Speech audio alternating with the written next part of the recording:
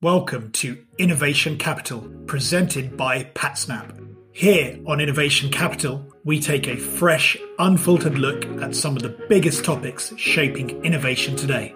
Leave everything you know about innovation at the door, because you have now entered a universe where we turn established ideas on their head and ask the questions that fuel great innovation, growth, and scalability. This is Innovation Capital.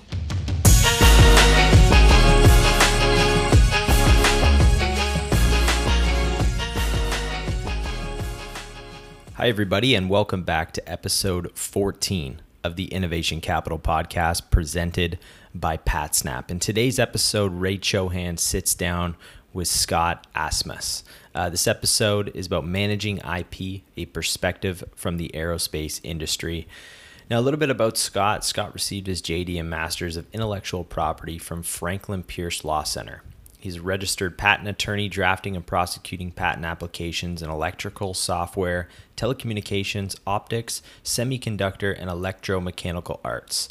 He received a BSEE in 1985 with work experience that includes Grumman Aerospace, Raytheon, and Analog Devices. A former partner at Main and Asmus, Nashua NH, and IP manager at GE Global Research Center in Niskayuna, New York. Currently, Scott is the Deputy Chief Counsel of Intellectual Property at BAE Systems. Now, without further ado, let's jump right into the episode. Scott, welcome to Innovation Capital. Would love to kick off with your backstory. I can see you started off as an engineer before you ended up in the wonderful world of IP. So, Scott, it would be great just to get a context of your journey so far. Sure, Ray. So, and good morning. So, yes, I took a long and twisted path to become a patent counsel. I do believe you're the sum of your life experiences, and so it's good to experience a lot. And I tend to use every bit of that knowledge and experience in my day-to-day operations. So I actually, I wanted to be a pirate when I grew up. I actually went to a maritime school, and I got a third mate's license to ship, but there were no jobs. So I took path number 2, electrical engineering, and I wound up working first at Grumman Aerospace on the F-14D radar system. That was the Tomcat, great plane. So as I started my career there, I then went to Raytheon Technologies now and started working there. I worked on the Hawk system, which is the battery system that was involved with the Scuds during the first Gulf War. I also worked on the AMRAAM radar subsystem assemblies. From there, I went to Analog Devices and worked there for a year on the 8608 RF log amp device, mixer log amp. It was a first opportunity to be in the commercial world and actually work with concurrent engineering. So it was very interesting working on design, manufacture, testing at the same time. A great experience there. I got to wear a bunny suit, which you do in the clean room. So I got a lot of great experience there. And then for some strange, odd reason, I decided to go to law school. So I went up to Franklin Pierce Law Center up in New Hampshire, and wound up getting a JD and an LLM, which is like a Master's of IP component, and started on my own practice in private practice, Main and Asmus up in New Hampshire. Had a great run for a number of years in the private practice area, and doing what comes about with a lot of independent inventors. We had some core corporate clients, but the real fun is working with the independent inventors. They're a lot of fun. They're very passionate about their creations and their inventions, and trying to help them, guide them along the process to become profitable, because many of them are coming from a lower money profile than our larger corporate base. So it was interesting working with them. So after I'd say about 10 years, so I had about 10 years in engineering. I was in private practice for about 10 years. I got the itch to try something new, and I decided to go in-house. So I went from there over to GE Global Research, which is in New York, upstate New York. I had a great experience working there. It had, at that point in time, it had the highest percentage of PhDs in the United States. It was an amazing place. It was, think Willy Wonka, but instead of developing candy, they're developing technology. It was a great opportunity to work with, once again, crazy inventors coming up with all sorts of things. It was interesting conversations you go to the lunchroom and you see people writing on napkins and moving around salt and pepper shakers and trying to design something. It was a great experience working there. And I was there for about 10 years pretty much. So you can probably see my modest here is a 10-year cycles. I saw an opportunity to try something new, and I decided to try an opportunity here as a chief IP counsel here at BAE Systems. And I started here about 6 years ago. So it's a long, as I said, a long and tortuous path of things, but that's where I am right now. That's fascinating because we see a small contingent of IP leaders come from an engineering background. And did you spot something as an engineer on the ground level which compelled you to dig into IP and really spend your focus there? Because was it a particular pattern you spotted? What was the kind of the igniting flame to get you curious about IP from an engineering standpoint? Yeah, so I was an engineer at Raytheon. I was sitting there, on a bench, working on the rigs and test systems, was testing operations, and sit there and it was one of those I saw down the stream. There was a guy next to me that had been there 40 years and he was doing the same thing. And I thought, I don't know, this is not something for me. So I started looking at other opportunities, and someone had mentioned that they just gotten a patent, and I'm like, well, what is that? And I started researching a little bit. So it took a while for me to figure out that's what I wanted to do. I talked to the in-house counsel at Raytheon at the time. I drove down and actually spoke with him. He gave me the gracious opportunity to converse with him. And he said it was a great career. He said, if you like engineering and playing with technology, this is it. You see different technology. You're on the leading edge. You're filing the patent applications before the public will ever see this technology. And that was intriguing to me. And I basically thought if this is something that I can derive value from and also create an impact, I think it was the path I wanted to take. So I went ahead and quit my job and went ahead and went to law school. And looking at things from a 30,000-foot overview, we always hear about the common headlines where IP as an asset class forms 80% of the value of the S&P 500. I think in 2021, Scott, it's now at 90% is all the intangible market cap. So patents, software, data, trade secrets, etc. But it's still interesting that we're still on this journey of organizations, be it the defense sector, be it automotive, be it semiconductor, on really enterprise-wide, really understanding the value of that asset class.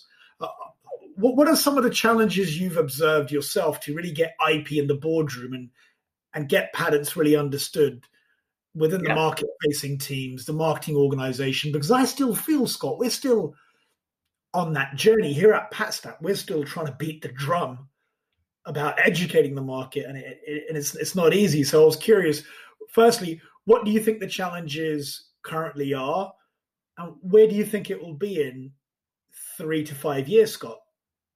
Yeah, this is a great question. And you're right. If you look at any of the data coming out from various sources related to what people put on their finance statements, how they're doing M&As, they're all putting a huge value proposition on their intellectual property. And as you said, I believe 2020, 2021, some of the companies were posting over 90% of the value of the company was in the intangibles. That's the goodwill and the IP being the dominant components of that. Companies like Facebook, for example, I mean, what do they really make? Google, I mean, they're not producing really hardware devices we normally think in that context, and yet the valuations are through the roof. Whereas more companies like, if you look at the listing of companies that are now lower, GE, ExxonMobil, companies with hardware infrastructure are much lower valued than these companies that have no products. So I think this is a shift that's came very quickly, and I don't think the market has adjusted it to yet. Either has the board of directors, which tend to be the more stoic conservative types that may not always see where the value proposition is. I mean, who would have thought Elon Musk would be where he is right now, or Jeff Bezos, as an example of how they rose to such value and importance. So it is a struggle to convince members of a higher level of the leadership community as to how intellectual property is such a valuable component to everything they're doing. It's one thing to basically state that, but another is to prove it. And so I try to find examples in the industry. I think a few years ago, Raytheon, which was a defense company, a competitor of ours, merged with UTC, United Technologies Corporation. And it was called a merger of equals. And everyone was scratching their heads because Raytheon was much smaller than UTC in every respect. But what Raytheon did was they posted that their value of their intellectual property assets made them appear. And they posted a phenomenal value to that component. And therefore, it showed the value proposition to UTC to make them appear. That's a great example of how you can start seeing where this is coming into play. And I try to find examples like that and try to show people that that is accurate. Those are real numbers. It's not like Bitcoin. These are real numbers, and people are using them to their advantage.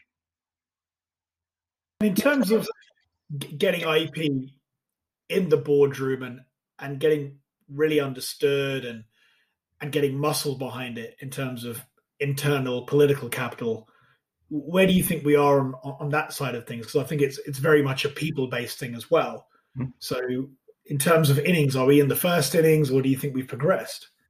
I think we're past the first inning, but we're not near the home stretch yet, which is the seventh inning and beyond. So it is one where I think we're starting to see penetration as people move into the boards and the higher levels that can see the significance of the intellectual property assets. And as you mentioned, a lot of it is a cultural thing. It's you get a lot of people that, oh, well, we've never worked with IP before, and why would we start now? And why would we do things differently than we've always done before? The world's changed. And no, it doesn't take a brilliant mind to see that things are very different now than they were 2 years ago, 5 years ago, 10 years ago. So I think it's really just a recognition that they're slowly catching up and coming up to speed on.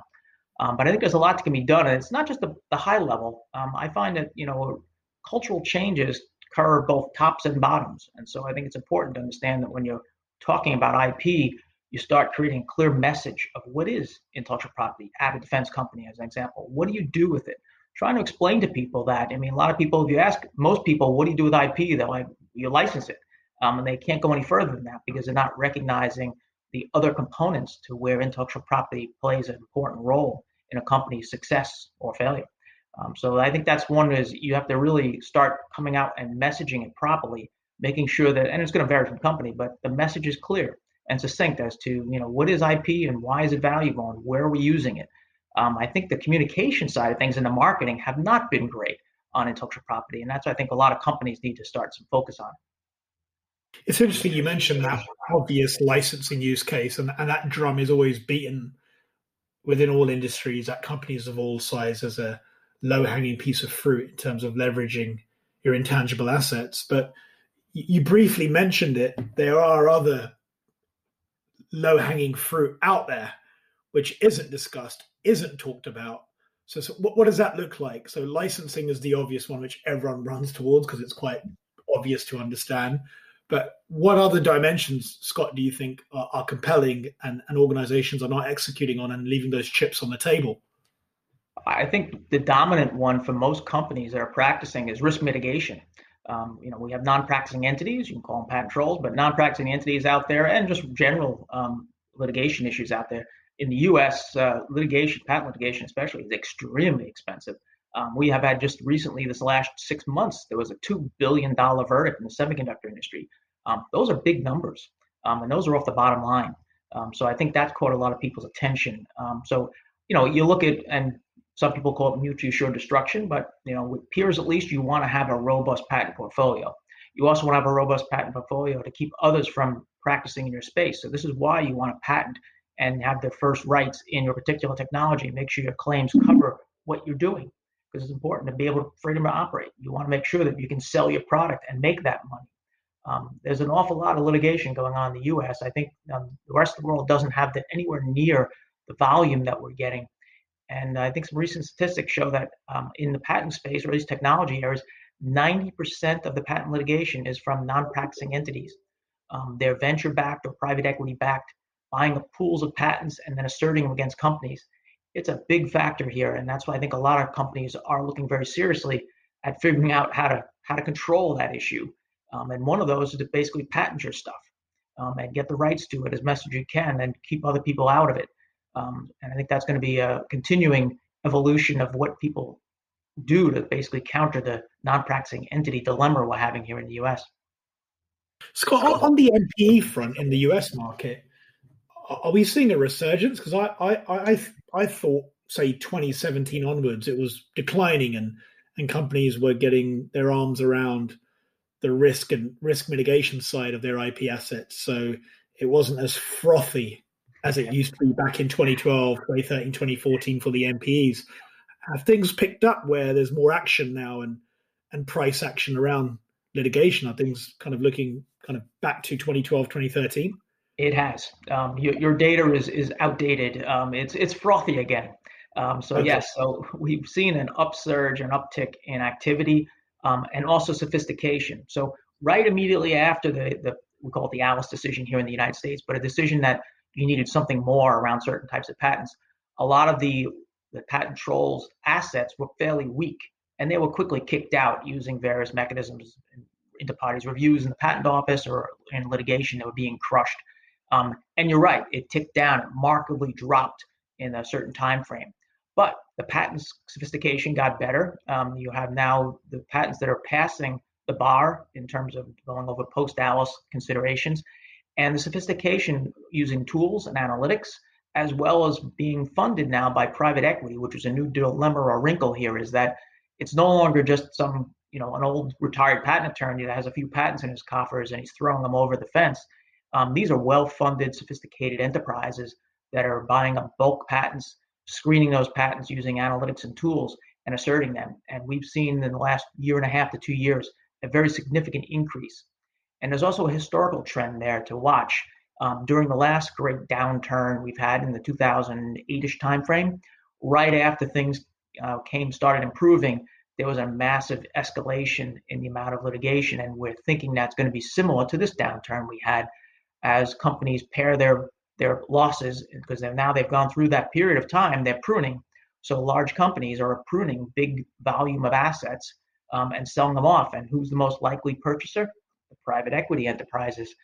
So I think Nokia just announced like 10 or 20,000 patents they were selling off in the 5G space, in the communications area. We're seeing that as a factor that's going to probably accelerate the amount of patent non-practicing entity litigation that'll occur, and everyone's trying to figure out and prepare for that. Interesting. So you now have got this wave, because PE have been super active, right, in the last 7-8 years. So they've got all these assets on their balance sheet, and now they're being proactive and partnering with NPEs and thinking how they can monetize and optimize that asset. So, wow, we never thought about it from that perspective. So it looks like it's going to be a busy next 2-3 years, because that parking lot of M&A activity is big. And I'm guessing there's so much IP on those balance sheets across so many different industries, where you've got these PE houses rubbing their hands together thinking, okay, how can we generate some yield? Yeah.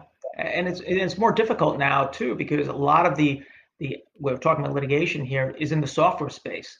Whether it be quantum or 5G or something of that nature, it's not a physical thing where you can go to a jury and say widget A and widget B and see the differences. Software is a lot harder to discern. It's a lot harder to do clearance and freedom to operate opinion, because the claims can be somewhat ambiguous. So I think it is going to be an uptick. And Europe has been spared of this to some extent in the loser pays model that we have there, or you guys have there. So I think you've managed to circumvent some of this. But I wouldn't be surprised to see an increase there as well. Once again, these are sophisticated users with better tools than they were in the past. I'm assuming they're going to be able to predict which ones are going to be successful in the marketplace in a litigation context. And I think you will see litigation start happening on that side of the pond. So it's interesting. A couple of moments ago, you were using Amazon and Facebook as an interesting example where the actual users are actually the product, and the values accrued through data and network effects, hence their insane market cap, right? And so much bullishness around their growth compared to classic, more analog-based businesses. And then we're now seeing another big can of worms, which I'd love to unpack with you. Can you briefly touched upon it? How do you manage IP in the world of software? Because software is literally eating everything, even like really traditional industries. Like I was on a conversation literally the other day with a really traditional chocolate manufacturer, and their new chief exec is talking about data and machine learning. And I was just trying to get my head around, okay, you're going to be deploying that technology within a traditional chocolate manufacturer, but he actually had a clear vision on how he was going to go about doing that. So we are seeing software literally eat every market, even non-obvious markets. So is this changing your job a lot in terms of your day-to-day, in terms of the knowledge base you and your team have to build out? And how do you see the future role of it a chief IP counsel in a world of where software is literally eating everything? What are some of the key things you have to get your arms around and upskill your team around? Mm-hmm. And it's not just my team, it's also my outside counsel. So you're right. It is one where the skill sets need to be vastly improved in some areas, and making sure you understand filing a software application is not like filing a golf ball application. Some are, the golf ball application is much more physical and understandable. The software has various tangents to it. And the Alice decision I mentioned earlier, the Supreme Court decision on that, really focused on software in general. They said something more, which is not the best clarity that they provided. But what it means is that when you're filing a software application, you need to be much more clearer and clarify what you mean by the modules that you're putting in there. If it's something that's doing some functionality and you're describing in terms of blocks, you need much more definition. I'm going back to, years ago when the software first became patentable. I used to include pseudocode or actual source code in the application to the extent I could to kind of show the functionality and very clearly define it. I see that coming back into vogue to some extent in terms of being able to clearly show and delineate what the software is doing and being very specific as to the application space. You can't just claim, some software that does some data processing. You need to define what is the data being processed, what is it doing, and what is the outcome of that process. It's a very different field than when it was years ago when software was first considered patentable, and those patents are now gone. So the sophistication is there. The applications for software are much longer, they're much thicker, they're more pricey.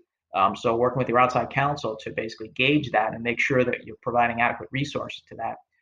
And also, we tend to very closely scrutinize the claims on the patent applications because that's the metes and bounds of protection. And we can't shoot for pie in the sky type of claims in software. We have to be very narrow and specific. And then the business case comes up and says, well, those are too narrow. I prefer to keep as a trade secret. So we're seeing a great balance now between trade secret protection and patent side in software. And in some cases, the claims will be narrow enough that it's just not worth it. So one of the tricks and tools that we do in software in the U.S., we have the option of filing what's called a non-publication request at the time of filing.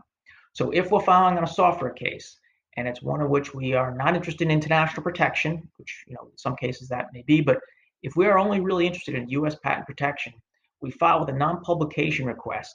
And what that does is we proceed with our patent application, but it is not published at 18 months like most patents. You go up to the point of allowance and issuance, and then you decide whether or not to pay the issue fee. And you look at those scope of the claims, make an assessment of, are those claims too narrow that they're not going to be worth getting granted? We'll keep it as a trade secret. So we've actually been using that on a lot of our software cases where we only want U.S. protection, and we wait until the issue point, and we look at the claim set, and we make a determination of whether to keep it as a trade secret if we can, or we go ahead and patent it with whatever narrow claim set might be there. So on the software side, Scott, what's the directional lay of the land versus trade secret and actually filing and publishing a patent? What does it look like, and where do you see the future? Yeah, so as I mentioned, I think, to some extent, the patent applications are getting much more detailed than they used to be. Many times, you could, years ago, you could kind of gloss over certain details in a software patent application and get it through. We're having to provide much greater depth and detail into how it's being done. And I think that's a big change in the last few years. We're seeing that the patents that are getting granted in the software space do have a lot of detail, whereas in the trade secret spectrum, if your software is going to be firmware and it's not subject to reverse engineering, you might be able to leverage that and keep it as a trade secret. The other is obsolescence. We look at software in terms of how long do you really think that algorithm is going to be in the marketplace, and where is it going to be supplanted? I think the dynamicism we're seeing in the industry is that things are not lasting 10, 15, 20 years. We're seeing entire industries disappear in 5, 10, 15 years. So I think, we are spending a little more time thinking about that trade secret balance because patents are expensive and you're disclosing to the world what you're doing. Whereas on the trade secret spectrum, you might be able to keep it a secret for a few years, as that may be all you're going to get out of it before you basically switch over and the algorithm now changes to something else. So there's a much more active discussion of trade secrets. And sometimes we go round and round in circles between the business leaders and the engineers and myself trying to figure out the best decision for each individual invention. And in terms of, so this is fascinating. So this software space we are watching really closely from an analytics standpoint, as you can appreciate, Scott. So do you see, we're seeing volumes really uptick in terms of number of patents being filed around software or ML AI capability. Are you seeing similar things in the US marketplace where volumes and numbers are really high with patents around software? Oh, absolutely. I think, as you said, software ate the market, and it is one in which we're seeing, especially being the shift in technologies, even in the defense space, we're seeing the same convergence of technologies in the commercial space that we're seeing autonomy, as an example, AI, 5G. A lot of this is purely software driven and enormous numbers. I think the last data I showed something like 70 to 80% of the patents granted in 2020 were software related. So it's nobody, the number of patents being filed on other hardware items is much, much smaller, and software has crept in. And one of the things you mentioned earlier, which I think is an interesting point, is it's not just the software, it's the data. And that's being, data is protected sometimes differently. In many cases, it sometimes can't protect it. So it's very important that contractual agreements are protecting the data importantly. I think Bill Rue was the head of GE Digital when they first launched it. And basically his comment was, he who owns the data owns the world. And when he said that back in the 2013 timeframe, a lot of people just laughed, but it turns out that, the data is remarkably important. The sensors that are collecting that data, if it's an airplane or if it's a car, who's collecting the data, who owns the data, and what are they doing with that data? There is now, as we know, there's millions of lines of code in every car and multiple sensors gauging everything. Who's collecting that data? What are they doing with the data? Do they know how fast you're traveling? Do they know where you went? They're monitoring a lot of activities I don't think people understand. And that's just cars, every appliance in your house, your phone, your computer. All that data that's being collected and gathered about you, fitting profiles and advertising, is interesting to see where this is going to lend in the future as more and more of this heads out and autonomy and AI get more involved with what's going on in our day-to-day operations, whether it be a chocolate manufacturer or a defense company. So obviously we're seeing the exact same thing, Scott, this insane amount of convergence and something which we call the acceleration of the acceleration. So all industries overlapping. So let's look at Hyperloop as one example, which is an amazing project which Virgin are working on. The Boring company, Elon Musk's company, is working on one. And I think there's 24 active Hyperloop projects right now in the world, which I can't wait till it's there because it will definitely change my life in terms of my commute from Greater London into the city. And if you look at that technology, it's only possible through acceleration across a whole variety of converging sectors. So material science, AI, drilling technology, all of those kind of different ingredients overlapping potentially together to create the Hyperloop, which is making things a lot more complicated than ever. But at the core of that is software. And as you touched upon, the 2020 numbers, 70% of patents filed within the US market are purely based around software. So do you think that will dramatically change your workflow then from an analysis standpoint, the types of training your team have to do from an IP standpoint and also the stakeholders around you? Does it change your workflow or the type of analysis you would require to effectively operate in a software-driven world? Yeah, I do think it makes it more complex. If you get an office action for a simple mechanical device, you can almost estimate it's going to be 2 to 5 hours for you to complete it because it's usually fairly simple. We're seeing these software office action rejections coming in at 35, 45, 50 pages long, and they're brutal. So you talk about scalability. It's one thing to have a few of those. When they become the more dominant attribute of your portfolio, your prosecution costs and the time spent on prosecution, as an example, goes through the roof. And these things are just meaty applications of high complexity. And that's just on one component of this whole trail of IP. You talk about your inventor time. the inventor's time to actually draft and help out on a software application is immensely larger. Who pays the overhead for the inventor that actually has to spend twice as much time on a software application? As we continue to see the growth in software and the various developments around that, we are slowly seeing this creep into our evolving paradigm of how we're going to protect this in a meaningful way, and yet not bankrupt the company by having inventors spend all their time working with patent attorneys. So yeah, it is an area that I think most companies are trying to address in a piecemeal fashion. I think there may be some higher level things we can all start looking at and doing things, better templates and other things that might help out in that regard. But at the end of the day, the scalability of this is tough as we get more and more of these very difficult technologies that we have to patent and prosecute. Because I think the average, it's fascinating you talk about this huge delta in the complexity and the number of office actions around a software patent, because I think traditionally it's around about, the median is around about $6,000 per typical patent. That's the numbers that we see online. The average cost is $56,000 for a US patent. And if in a pie chart format, around about $6,000 is the back and forth around office actions.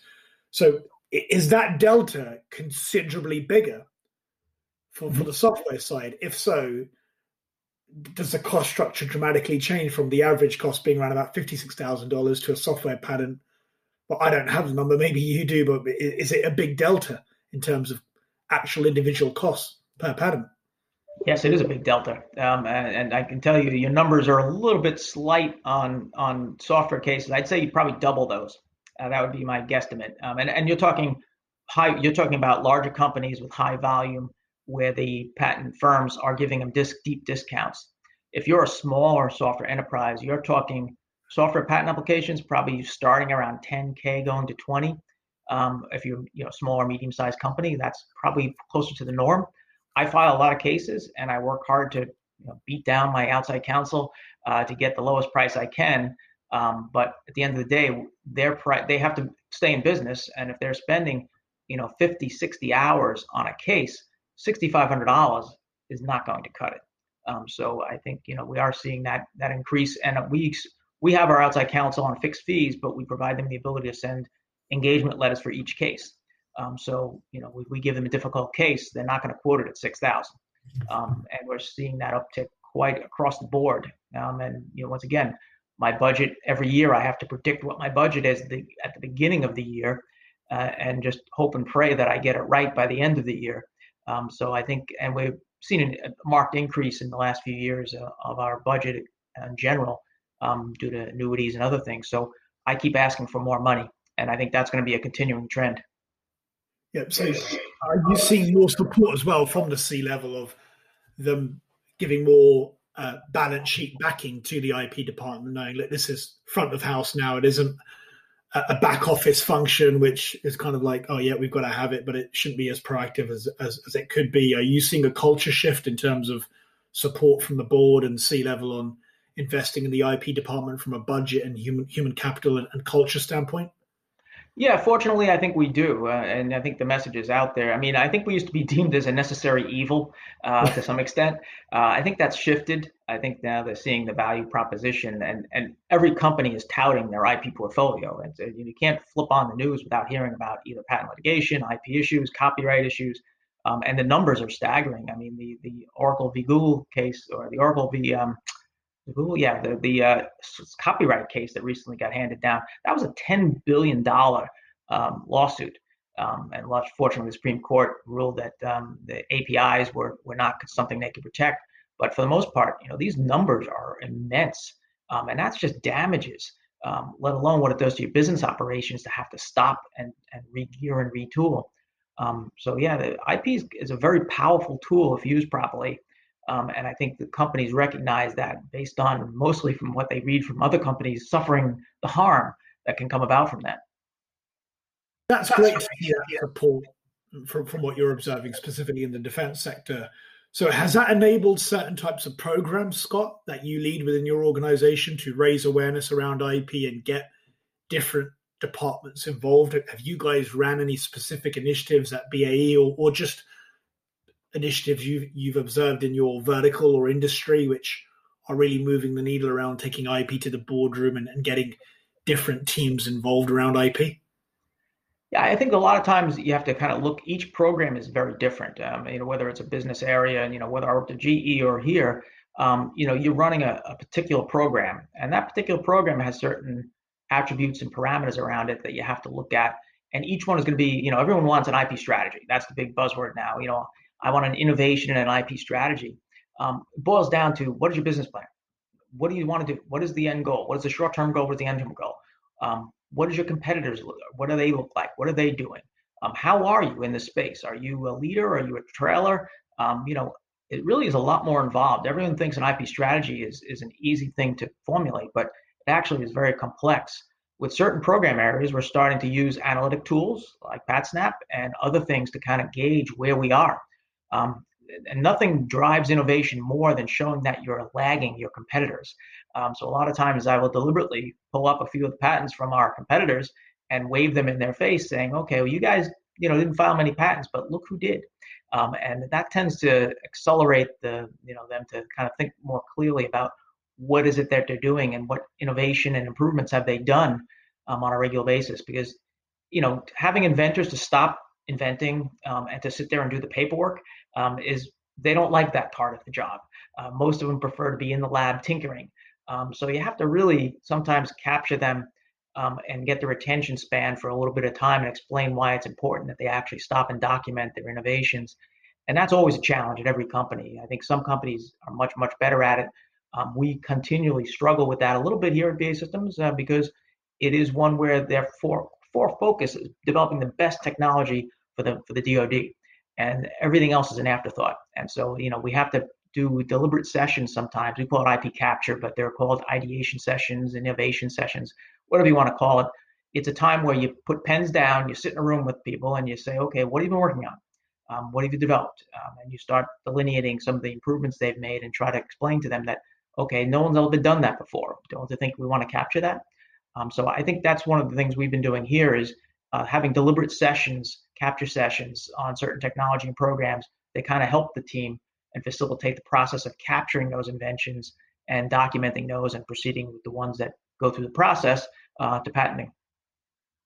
And kind of switching lanes and just looking at the aerospace and defense marketplace, and that's an industry which excites us here at PatSnap. We'll have many listeners who are just fascinated about some of the technological developments within aerospace and defense, because a lot of it does bleed into the consumer markets. And when it does, boy, does it make an impact, because it's typically very deep tech. Are there seismic changes happening within your industry?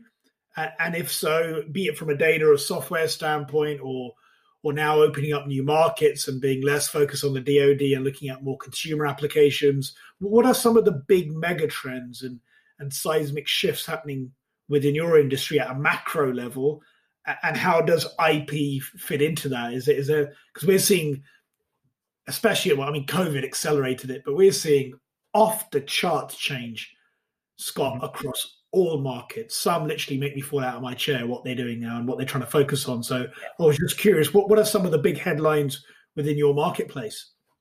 Yeah, I think the big one that I'm seeing as a trend, and it's probably a good thing, is the collaboration.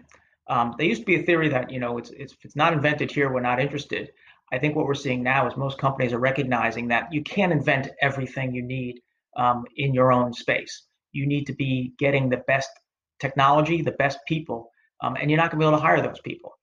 So I think that we're seeing a rapid increase in the number of players and the collaboration efforts going on. A lot of big companies are frenemies. Basically, they're joining forces to go for the common good.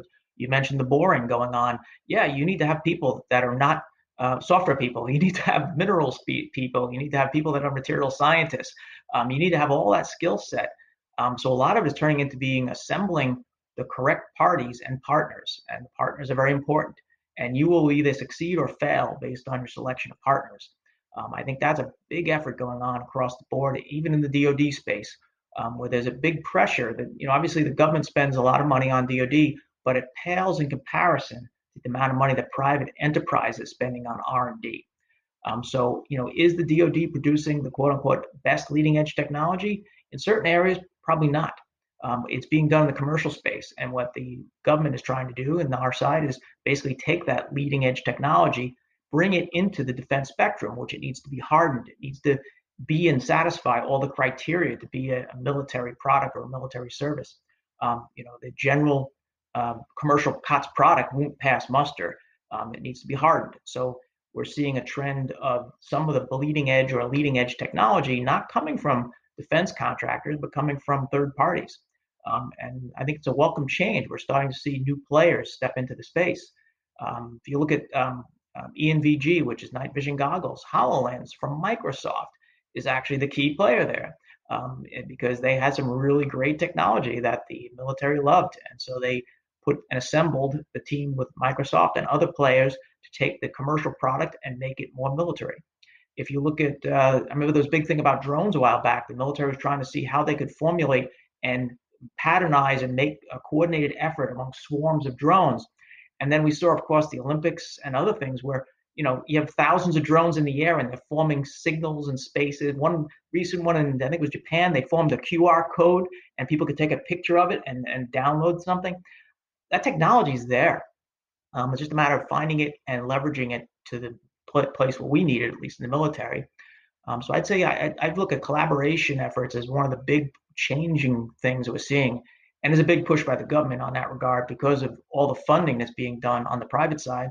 And frankly, nobody can afford that level of funding on the military side, defense contractor side. So we have to leverage where the money's being spent, find the best partners, and move forward with the best technologies. It's interesting you mentioned that. You are seeing a couple of classic Silicon Valley style startups who are actually catering to the defense market. There's one name which slips my mind, but I know that they're doing some really big headway and getting some really interesting contracts. So we are observing. The name slips my mind, but I'm sure it's probably Palantir. That's more on the data side, but I think there's also a hardware player. I think there's a venture capitalist called Lux Capital who have moved money into that startup. Yes. The name completely slips my mind, but I'll send it to you. And they're directly selling to the DoD, which is really rare in startup land. So we are also observing that. So it's interesting how you mentioned the not invented here mentality. I mean, that's one of our missions here at PatSnap, to overcome that psychology. It's really difficult, Scott. It's it's been like a 10-year effort for us, but it excites me to hear that we are now seeing some changes, especially in industries like aerospace and defense. Have you got some good examples which you can share where there's certain use cases or stories which led to purely external innovation and how that played out? Have you got any favorite examples of within your organization or other companies which come to mind? Some of this is proprietary, so I'm trying to think my memory banks here on ones that are more easily shared. We have done. There's one we recently did. And this was something out of the operations space where we collaborated with another party. We were finding that a lot of our components that were coming in waffle packs were we call it component out of pocket. Basically, these are semiconductor die. And as you can tell from the semiconductor industry right now, every die is really important because of the political supply issues we're having. So what we're finding in the waffle packs was the parts were bouncing around. They were causing failures or potential failures. Parts need to be maintained specifically in their pocket during the entire transit and handling process. So we identified a problem, and our folks were working on a solution to that. And they came up with a better clip and lid mechanism by which to hold the parts firmly in place and make sure that the uniform pressure, etc. But we don't manufacture these parts. So we reached out and we found a company that basically manufactures the clips and lids, and we worked with them on designing and developing a market and a product that basically they're going to sell and manufacture. We're going to purchase it. But it was a nice collaboration in that, we saw where we needed a fix, but we didn't have the capabilities to do that in-house. We were not going to turn into a manufacturer of these things. So we had to partner with someone that was. And that was the story is recently released. It's called the Super Clip and Lid. And Delphon is the company that we're working with on that. So that's public, so I can share that. What's been the force multiplier to drive that change, Scott? Because I know for so many years that not invented here mentality, that mindset was really strong and really difficult to get around. What are some of the kind of macros which have driven people to actually execute and kind of change their habits in your professional opinion? I think it's a combination of things. Number one, that's a recognition that we have limited resources.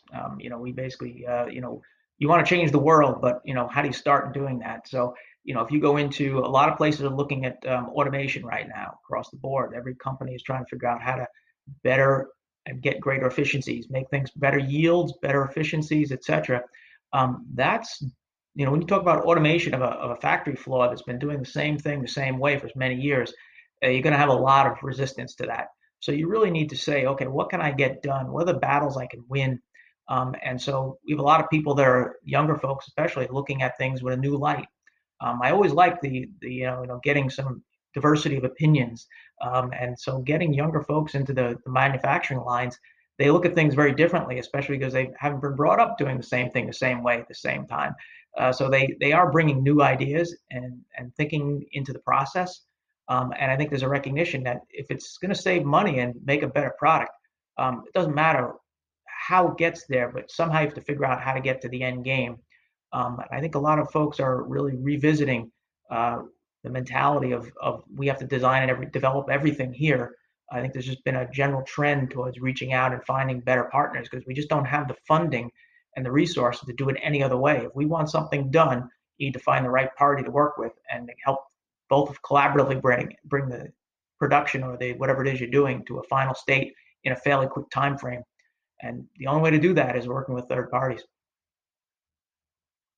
Thank you for sharing that example, Scott. So switching lanes completely and kind of coming full circle. So earlier we were talking about, obviously now, kind of the big headlines, S&P 500, 90% of it is intangible assets in terms of market cap. But if you actually look at liquidity in the markets, the number of patents which are actually transacted and traded, it's around about $180 billion a year. So it's tiny. It's a fraction of a $1 trillion market. I'm not sure if you've seen an IP watchdog or some of the news portals that you follow, but there's been a really interesting organization called IPWE. They've partnered with IBM to build out an NFT platform. So I'm sure you've seen this a whole bunch of times during your decades within this space, the holy grail of an IP marketplace, an Amazon, an eBay, where you can seamlessly transact, reduce cost, friction, and enable price discovery and transparency, which is a holy grail, which potentially might be possible one day. Is that something you're looking at on this kind of potential boom? It's potential at the moment, a lot of kind of headlines of the patent system fundamentally being disrupted at first principles level, where it's tokenized and it's a lot more liquid and transparent. What's your thoughts around that blue sky development? And is it something that you're observing from a distance? Observing from a distance. I have my own thoughts on it. As you said, when you've been around as long as I have, and I've earned these gray hairs, you've seen a lot of things come and go over time. And this is the latest shiny thing: is the NFTs and trying to commoditize the patent world. Once again, it's a tough one. I'm old. I'll admit it. I look at some of this with a lot of speculation in terms of, okay, how's that working? It's a little bit of skepticism as to whether they're actually going to make it work, the implementation of it. Will people actually jump on board with it? You see these strange stories of someone selling a YouTube video for $750,000 to someone as an NFT. I mean, I don't know who's buying it. I think it's crazy. But once again, I think it is one that's worth watching from a distance. I just want to see how it plays out a little bit more, because it is one, you look at the copyright space and it's copyrightable works as well. There's another area. I think that is probably more ripe than the patent space. So there's a lot of legislation in the U.S. to come up with small claims courts of sorts in the copyright world and try to resolve all those issues, because it's a little more, I think it's probably an easier one to tackle in the copyright realm than it would be on the patent side, because the valuations are substantially different. That's one which I think it's going to be interesting to see how that plays out as well, because that's looking also at trying to figure out a better marketplace for people to buy and sell copyrightable works. as opposed to the intangible assets associated with a patent. So yeah, I've been reading about it. I've been keeping tabs on it, but I haven't yet bought my T-shirt with the name on it. Do you think it will happen, Scott, this time round? I know IPA. I think it's IPXI from Ocean Tomo have come and gone, and then there's one or two a couple of years ago. I've always watched them from a distance as well and just see how they unfold. But do you think kind of post-pandemic and now this acceleration environment we're in, we are going to see kind of B2B marketplaces play out like they've played out in the consumer world? Do you think the timing's there? Yeah, I view this in some respects as, you remember the domain name space, had domain name squatters and all that. And I'm not sure if it still goes on to some extent, but somebody bought business.com for like $1 million and everyone laughed at them until they sold it for a lot more than that. It is one of those marketplaces where it can come up, but that marketplace is sort of kind of watered down a bit. It hasn't hit hasn't gone back up to where it was, probably because they opened up so many more domain names. The problem I see with the patent area in particular becoming more of a commodity is valuations are exceedingly difficult. When you start saying, how much is that patent worth? Well, worth to who? Obviously from the seller's perspective, it's worth $1 billion. I actually had an inventor tell me one time his patent was worth $1 billion. And I felt bad. I laughed at him and I felt bad about it later. But, it really is dependent upon who the parties are, and it's different than a house where you have, we have a market and you have a lot more sales and transactions occurring. Here you're stepping into a marketplace that does not have that visibility on sales. And it's much harder to gauge the valuation of a patent. And you can hire professionals to come up with all sorts of valuations. And depending on who you hire, they'll come up with different numbers. I think it is going to be difficult on the valuation side because it does vary. It's amazing. You can come up, some people say, the market is $50,000 per patent for that technology space. Okay, where'd you come up with that from? And you find out that it's just an average of various things, but a particular patent with a particular claim set and prosecution history and all the things that go with it, depending on where it hits, it is going to be interesting. I think some of the tools coming about, whether from companies like yourself or other companies, are starting to gain data, and they may be able to do a better job of providing a valuation that is more accurate. It's just very difficult right now. Yeah, it's interesting you mentioned that. I think we are quite early, but approaching a healthy first innings. We're actually seeing so many financial institutions, specifically in Asia, who are now loaning capital against the IP assets of a business and building out quite mature frameworks around valuation and building out quite sizable products actually within that marketplace. So it's getting there, but yeah. Patent valuation is another one where I've seen sparks fly. People get annoyed around a table and discuss that, or get passionate. It's an ongoing journey. I still think we're very much on. Yeah, and as you mentioned, data is the important part of that. The more data you have, the better fidelity on your valuation. We just need more data. Yeah, and that's where I think where we've been, serendipitously in the middle of that, so we can help participate in the community to build that out. Well, and Scott, so kind of looking at now, just the final part of our conversation, looking at as a C-level exec within the IP world, where do you see the IP department in the next 3-4 years in terms of new paradigms, new activities? What are some of the big things you think potentially will change in the future in terms of the operating rhythm, the execution rhythm of an IP department at a larger organization?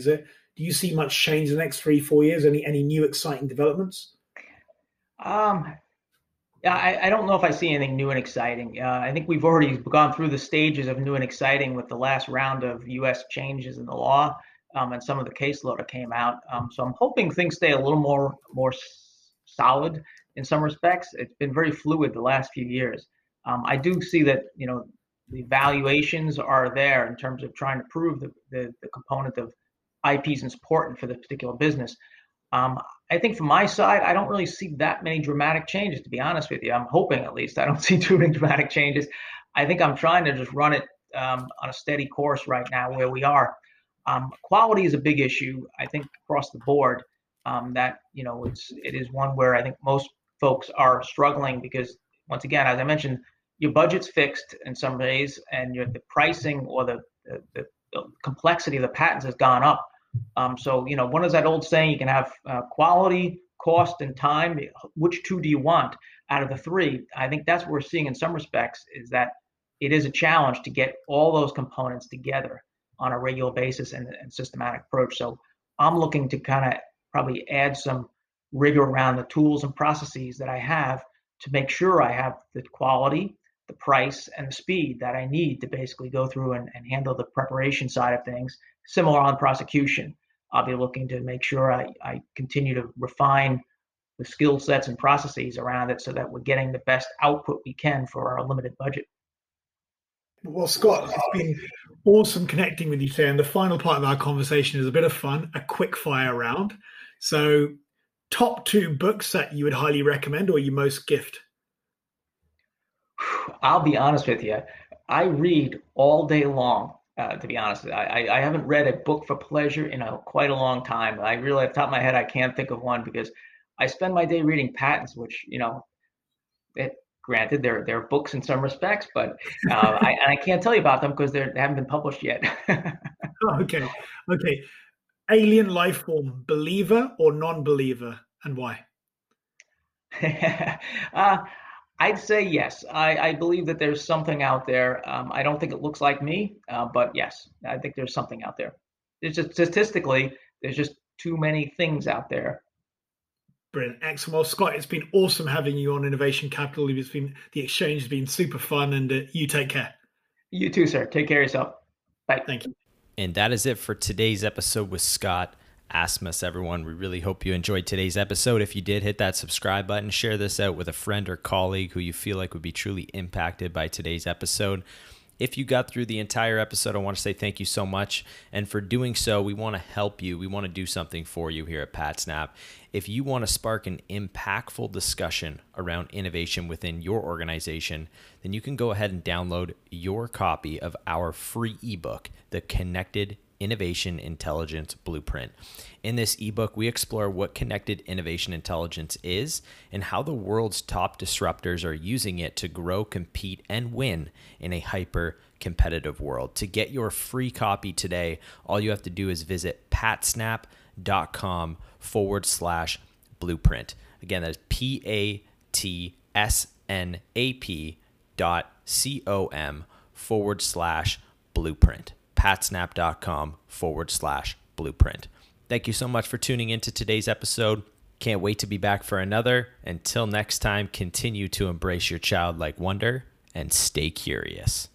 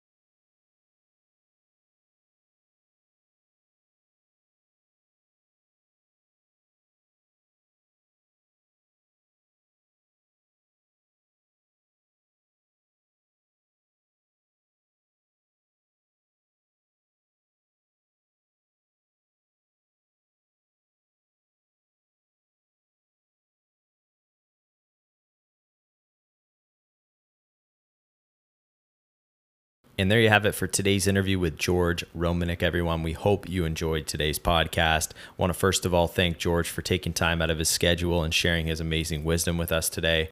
And also thank you for listening to today's podcast. If you enjoyed it, you went through the whole episode, we want to give you something for doing so. If you're wanting to spark an impactful discussion around innovation within your organization, then we have just the thing for you. You can download your copy of our free ebook, The Connected Innovation Intelligence Blueprint. In this report, we explore what connected innovation intelligence is and how the world's top disruptors are using it to grow, compete, and win in a hyper-competitive world. And to download this free copy of this amazing ebook, all you have to do is go to patsnap.com/blueprint to get your copy today. Again, that is patsnap.com/blueprint. If you enjoyed today's episode, also hit that subscribe button, leave a rating and review. If you want to see a guest on here or have a guest recommendation, feel free to write in. We'd be happy to hear it. We will be back with another episode soon. Until then, continue to embrace your childlike wonder and stay curious.